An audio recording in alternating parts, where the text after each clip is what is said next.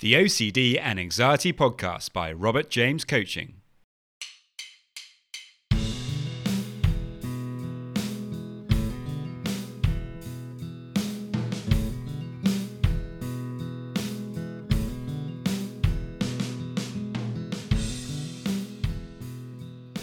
Hello and welcome to the OCD and Anxiety Podcast, where we explore how to have a more positive relationship with anxiety disorders, taking back control so that you can start living the life you choose and not the one chosen by your fears.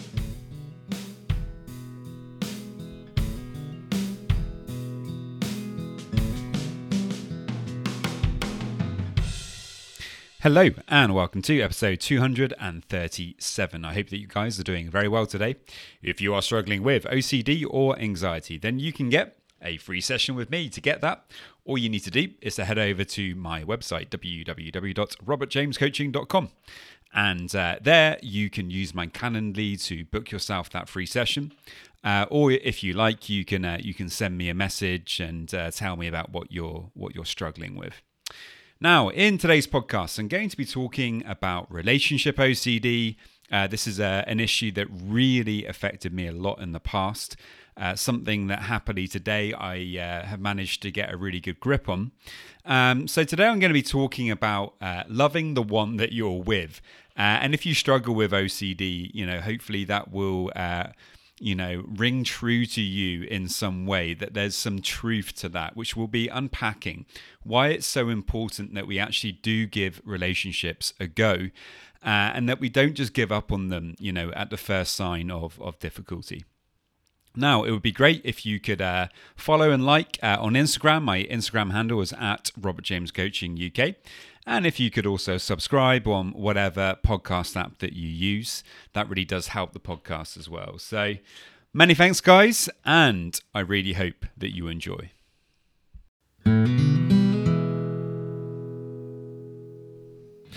When it comes to relationships and OCD, I think it's definitely an understatement to say it's very easy to get completely lost in it. For just about all of us, our relationships are incredibly important. And if they're not, then, they really should be, as, in my opinion, they are actually, the foundation of creating a meaningful and content life. As humans, we crave the physical and emotional intimacy that good relationships bring.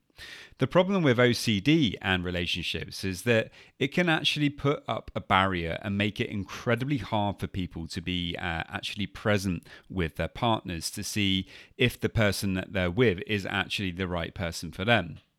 According to Gateway OCD, people with ROCD may experience intrusive thoughts, fears, and anxiety about whether their partner is right for them, whether they are attracted to the partner or their partner is attracted to them, and intense doubt regarding whether they need to end their relationship.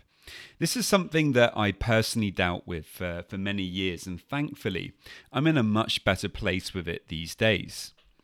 At its peak, I used to spend almost the entire day stuck on questions about my relationship.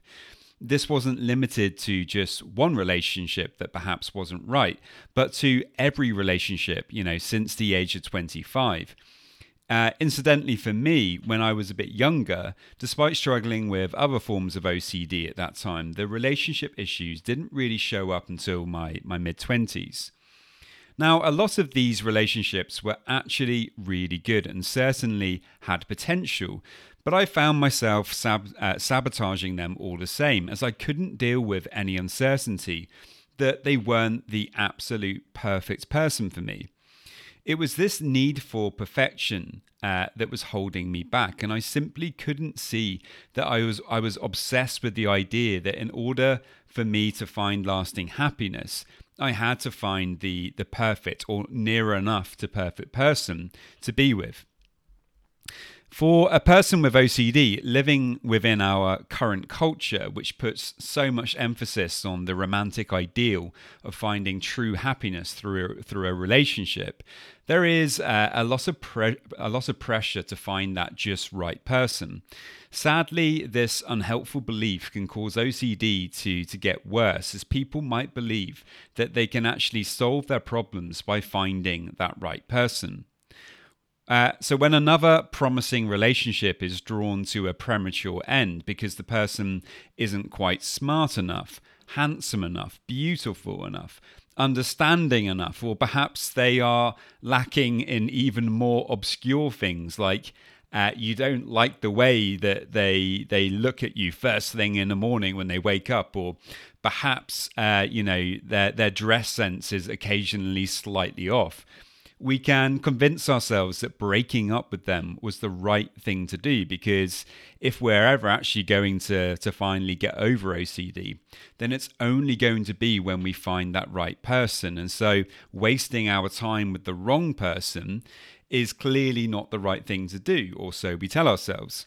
And like this, we put ourselves and inadvertently our unsuspecting partners under enormous pressure to be perfect. Any mistake, unwanted attention, or out of place joke is evidence that it's all wrong. And all too often, this leads to endless rumination about whether to break up with the person or not. One of the problems with this type of rumination is the difficulty people sometimes have with coming to conclusions. Perhaps they stay in the relationship as there is actually a feeling that deep down, despite the confusion, they quite like the person. But due to the semi-permanent battle going on in their heads, it's hard for them to remain in that relationship in any positive sense, as they're not fully present and not fully committing to see if the relationship is really for them or not.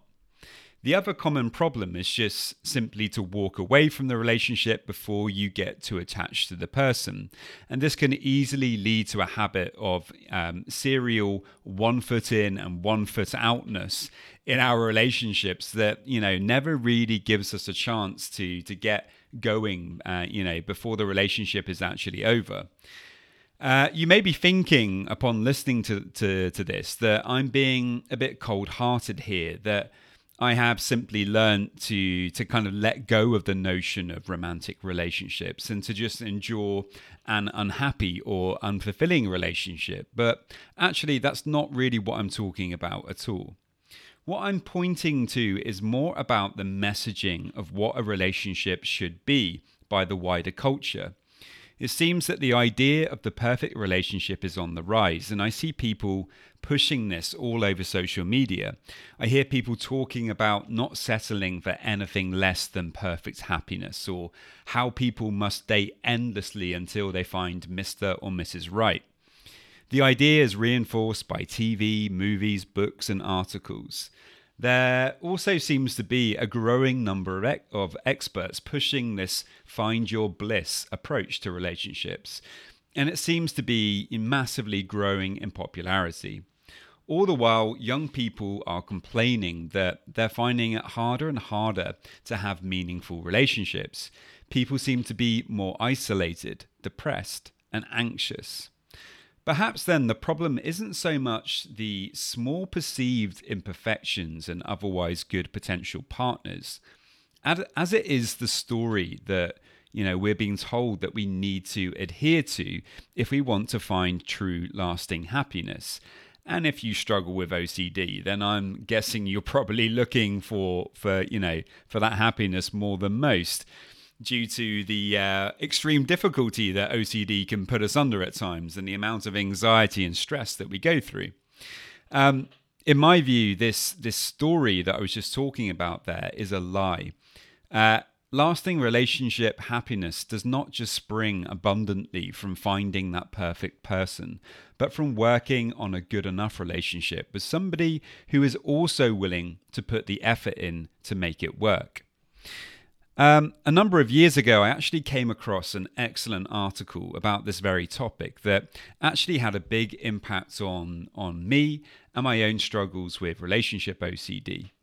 It was entitled Love the One You're With by Stacey Cool-Watchner, and I apologize if I just said that incorrectly.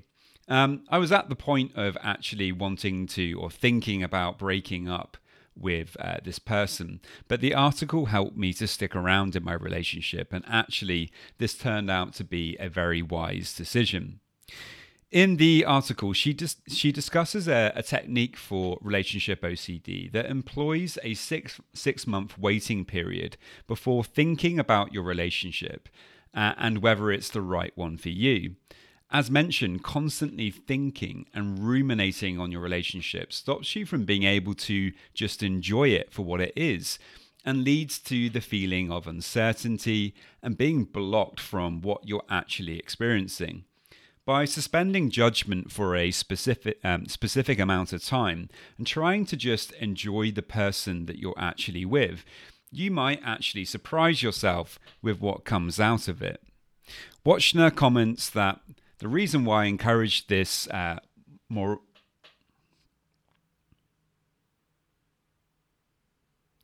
Wachner comments that the reason why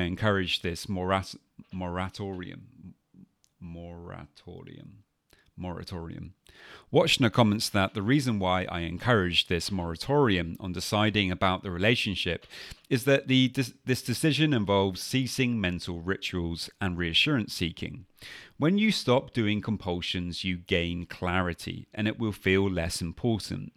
We only spend time on things that are important, and continuing to ruminate about the relationship deems it a problem. In time, it will begin to feel less urgent to decide. Trust that the answer will come on its own. You can't force a decision. The decision will come to you. Perhaps you will no longer feel a decision needs to be made when you stop performing certainty-seeking rituals. At least give yourself the chance and try to see what happens. Now, obviously, there are exceptions to this. If this sounds difficult for you to spend 6 months, you don't have to do it for 6 months. You could do it for 3 months. You could do it for 1 month. But the idea is to really try to put on an act almost as if you are happy, and to really try your very best to let go of the ruminating. And every time that you catch yourself doing it, you really want to try to come back to the present. Be present with that person. Don't allow, as she's saying here, the constant ruminating and reassurance seeking, which are compulsions, to kind of create the problem in your relationship, which is actually going to, block you from seeing the truth. And another, exception is, if you're obviously in a abusive relationship, physically or emotionally, then the best action to take here is to remove yourself from that relationship. But in most other contexts in relation to relationship OCD, staying put for a specific amount of time in the way previously mentioned could be a way for you to start seeing your relationship in a whole new light. If you would like to find out more about the article, I'll put a link in the show notes. And I really hope that you found this helpful. This is a really important area. As I mentioned, it's something that's very personal to me, something that I struggled with for such a long time, and I have a lot of intimate experience with it. And so, if you want to get in touch and send me an email about this, or if you have any questions about it or my approach to coaching for it, please do feel free to get in touch. So, many thanks, guys, and I will see you next time.